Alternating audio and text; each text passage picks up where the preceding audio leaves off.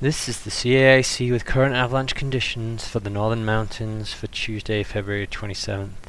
An avalanche warning is in effect for the Gore Range, 10 Mile Range, and Holy Cross Wilderness. Heavy snow and strong winds will create very dangerous avalanche conditions starting Monday night and running through Wednesday morning. Avalanches will break wide across terrain features and run long distances. Many will run naturally. Travel in, near, or under avalanche terrain is not recommended during this time. In other areas the danger is considerable. Steep slopes with more than about 6 inches of new snow should be avoided. If you trigger an avalanche in the surface snow, it is likely to step down to deeper weak layers, producing a large avalanche. You can find safer travel on slopes less than about 30 degrees.